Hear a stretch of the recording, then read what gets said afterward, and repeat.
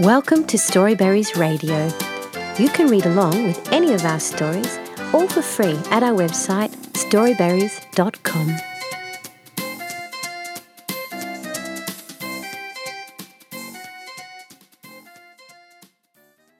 The Happy Prince by Oscar Wilde.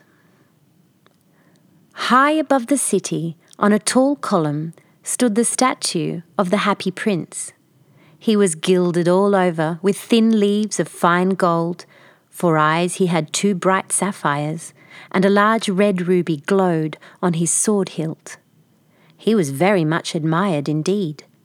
"He is as beautiful as a weathercock," remarked one of the town councillors, who wished to gain a reputation for having artistic tastes.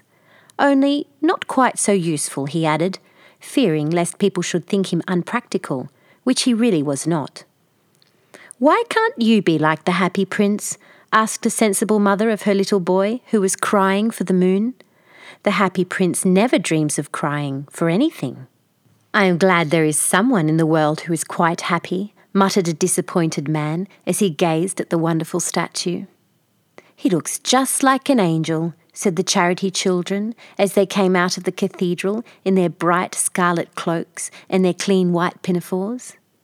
"How do you know?" said the mathematical master. "You have never seen one." "Ah, but we have, in our dreams," answered the children, and the mathematical master frowned and looked very severe, for he did not approve of children dreaming. One night there flew over the city a little swallow. His friends had gone away to Egypt 6 weeks before, but he had stayed behind, for he was in love with the most beautiful reed. He had met her early in the spring as he was flying down the river after a big yellow moth, and had been so attracted by her slender waist that he had stopped to talk to her. "Shall I love you?" said the swallow, who liked to come to the point at once, and the reed made him a low bow. So he flew round and round her, touching the water with his wings and making silver ripples. This was his courtship, and it lasted all through the summer. "It is a ridiculous attachment," twittered the other swallows. "She has no money and far too many relations." And indeed the river was quite full of reeds. Then, when the autumn came, they all flew away. After they had gone, he felt lonely and began to tire of his lady love. "She has no conversation," said he, "and I am afraid that she is a coquette, for she is always flirting with the wind." And certainly, whenever the wind blew, the reed made the most graceful curtsies. "I admit that she is domestic," he continued, "but I love travelling, and my wife, consequently, should love travelling also." "Will you come away with me?" he said finally to her, but the reed shook her head. She was so attached to her home. "You have been trifling with me," he cried. "I am off to the pyramids. Goodbye," and he flew away. All day long he flew, and at night time he arrived at the city. "Where shall I put up?" he said. "I hope the town has made preparations." Then he saw the statue on the tall column. "I will put up there," he cried. "It is a fine position with plenty of fresh air." So he alighted just between the feet of the Happy Prince. "I have a golden bedroom," he said softly to himself as he looked around, and he prepared to go to sleep. But just as he was putting his head under his wing, a large drop of water fell on him. "What a curious thing," he cried. "There is not a single cloud in the sky. The stars are quite clear and bright, and yet it is raining. The climate in the north of Europe is really dreadful. The reed used to like the rain, but that was merely her selfishness." Then another drop fell. "What is the use of a statue if it cannot keep the rain off?" he said. "I must look for a good chimney pot," and he determined to fly away. But before he had opened his wings, a third drop fell, and he looked up and saw— what did he see? The eyes of the Happy Prince were filled with tears, and tears were running down his golden cheeks. His face was so beautiful in the moonlight that the little swallow was filled with pity. "Who are you?" he said. "I am the Happy Prince." "Why are you weeping then?" asked the swallow. "You have quite drenched me." "When I was alive and had a human heart," answered the statue, "I did not know what tears were, for I lived in the palace of Sans Souci, where sorrow is not allowed to enter. In the daytime, I played with my companions in the garden, and in the evening I led the dance in the great hall. Round the garden ran a very lofty wall, but I never cared to ask what lay beyond it. Everything about me was so beautiful.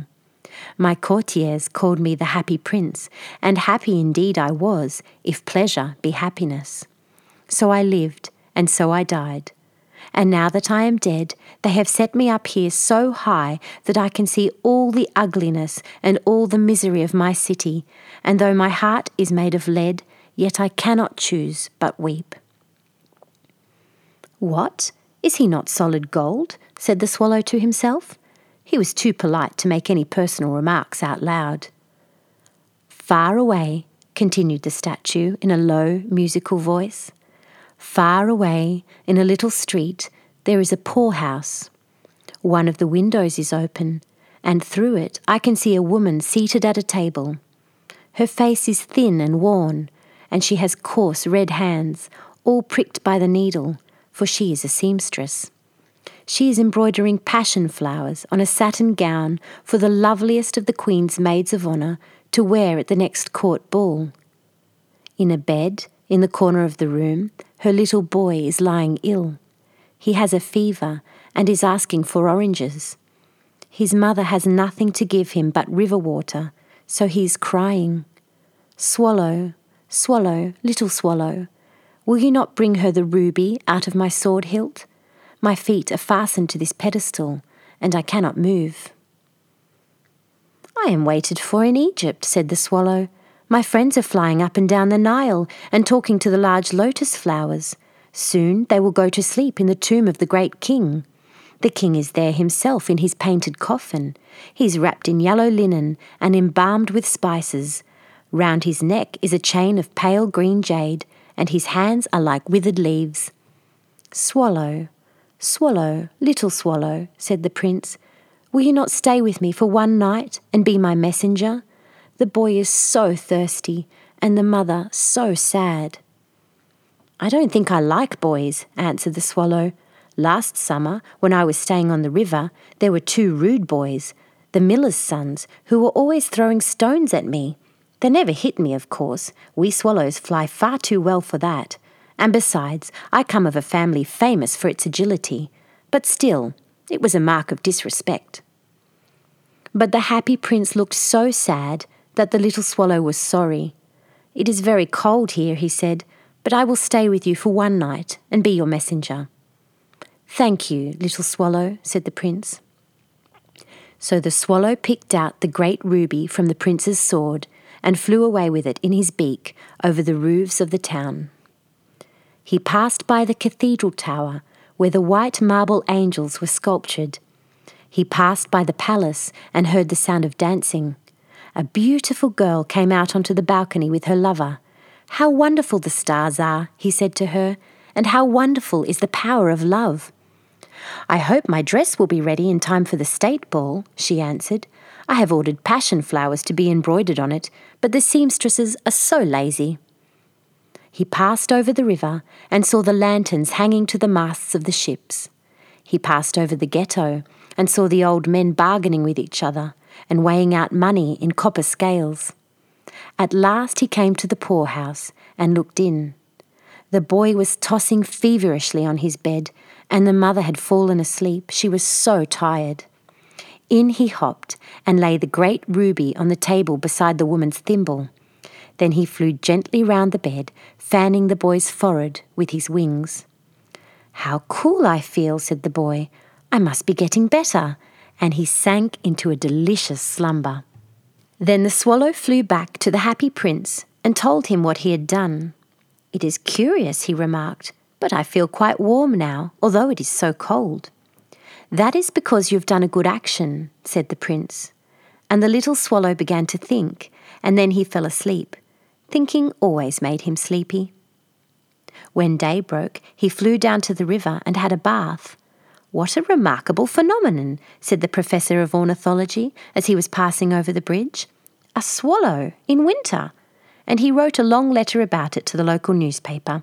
Everyone quoted it. It was full of so many words that they could not understand. "Tonight I go to Egypt," said the Swallow, and he was in high spirits at the prospect. He visited all the public monuments and sat a long time on the top of the church steeple. Wherever he went, the sparrows chirruped and said to each other, "What a distinguished stranger!" So he enjoyed himself very much. When the moon rose, he flew back to the Happy Prince. "Have you any commissions for Egypt?" he cried. "I'm just starting." "Swallow, swallow, little swallow," said the prince, "will you not stay with me one night longer?" "I am waited for in Egypt," answered the swallow. "Tomorrow my friends will fly up to the second cataract. The river horse couches there amongst the bulrushes, and on a great granite throne sits the god Memnon. All night long he watches the stars, and when the morning star shines, he utters one cry of joy, and then he is silent. At noon the yellow lions come down to the water's edge to drink. They have eyes like green beryls, and their roar is louder than the roar of the cataract." "Swallow, swallow, little swallow," said the prince. "Far away across the city I see a young man in a garret. He is leaning over a desk covered with papers, and in a tumbler by his side there is a bunch of withered violets. His hair is brown and crisp, and his lips are red as a pomegranate, and he has large and dreamy eyes. He is trying to finish a play for the director of the theatre, but he is too cold to write any more. There is no fire in the grate, and hunger has made him faint." "I will wait with you one night longer," said the swallow, who really had a good heart. "Shall I take him another ruby?" "Alas, I have no ruby now," said the prince. "My eyes are all that I have left. They are made of rare sapphires, which were brought out of India 1,000 years ago. Pluck out one of them and take it to him. He will sell it to the jeweller and buy food and firewood and finish his play." "Dear prince," said the swallow, "I cannot do that," and he began to weep. "Swallow, swallow, little swallow," said the prince, "do as I command you." So the swallow plucked out the prince's eye and flew away to the student's garret. It was easy enough to get in, as there was a hole in the roof. Through this he darted and came into the room. The young man had his head buried in his hands, so he did not hear the flutter of the bird's wings, and when he looked up he found the beautiful sapphire lying on the withered violets. "I am beginning to be appreciated," he cried. "This is from some great admirer. Now I can finish my play," and he looked quite happy. The next day the swallow flew down to the harbour. He sat on the mast of a large vessel and watched the sailors hauling big chests out of the hold with ropes. "Heave ahoy!" they shouted as each chest came up. "I am going to Egypt," cried the swallow, but nobody minded, and when the moon rose he flew back to the Happy Prince. "I am come to bid you goodbye," he cried. "Swallow, swallow, little swallow," said the prince, "will you not stay with me one night longer?" "It is winter," answered the swallow, "and the chill snow will soon be here. In Egypt the sun is warm on the green palm trees, and the crocodiles lie in the mud and look lazily about them. My companions are building a nest in the temple of Baalbek, and the pink and white doves are watching them and cooing to each other. Dear prince, I must leave you, but I will never forget you, and next spring I will bring you back 2 beautiful jewels in place of those you have given away.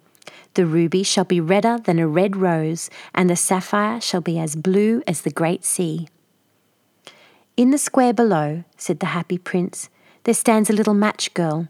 She has let her matches fall in the gutter, and they are all spoiled. Her father will beat her if she does not bring home some money, and she is crying. She has no shoes or stockings, and her little head is bare. Pluck out my other eye and give it to her, and her father will not beat her." "I will stay with you one night longer," said the swallow, "but I cannot pluck out your eye. You would be quite blind then." "Swallow, swallow, little swallow," said the prince, "do as I command you." So he plucked out the prince's other eye and darted down with it. He swooped past the match girl and slipped the jewel into the palm of her hand. "What a lovely bit of glass!" cried the little girl, and she ran home laughing. Then the swallow came back to the prince. "You are blind now," he said, "so I will stay with you always." "No, little swallow," said the poor prince, "you must go away to Egypt." "I will stay with you always," said the swallow, and he slept at the prince's feet. All the next day he sat on the prince's shoulder and told him stories of what he had seen in strange lands.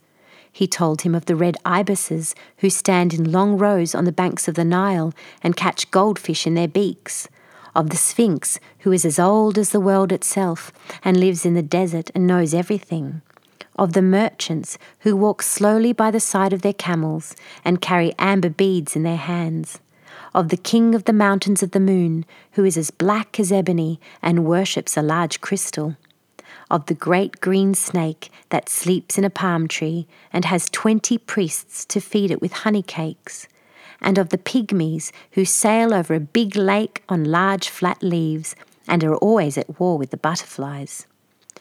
"Dear little swallow," said the prince, "you tell me of marvellous things, but more marvellous than anything is the suffering of men and women. There is no mystery so great as misery.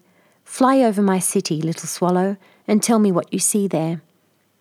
So the swallow flew over the great city and saw the rich making merry in their beautiful houses, while the beggars were sitting at the gates. He flew into dark lanes and saw the white faces of starving children looking out listlessly at the black streets. Under the archway of a bridge, 2 little boys were lying in one another's arms to try and keep themselves warm. "How hungry we are," they said. "You must not lie here," shouted the watchman, and they wandered out into the rain. Then he flew back and told the prince what he had seen. "I am covered with fine gold," said the prince. "You must take it off, leaf by leaf, and give it to my poor. The living always think that gold can make them happy." Leaf after leaf of the fine gold the swallow picked off, till the happy prince looked quite dull and grey. Leaf after leaf of the fine gold he brought to the poor, and the children's faces grew rosier, and they laughed and played games in the street. "We have bread now," they cried. Then the snow came, and after the snow came the frost. The streets looked as if they were made of silver. They were so bright and glistening. Long icicles like crystal daggers hung down from the eaves of the houses. Everybody went about in furs, and the little boys wore scarlet caps and skated on the ice. The poor little swallow grew colder and colder, but he would not leave the prince. He loved him too well. He picked up crumbs outside the baker's door when the baker was not looking and tried to keep himself warm by flapping his wings. But at last he knew that he was going to die. He had just strength to fly up to the prince's shoulder once more. "Goodbye, dear prince," he murmured. "Will you let me kiss your hand?" "I am glad that you are going to Egypt at last, little swallow," said the prince. "You have stayed too long here, but you must kiss me on the lips, for I love you."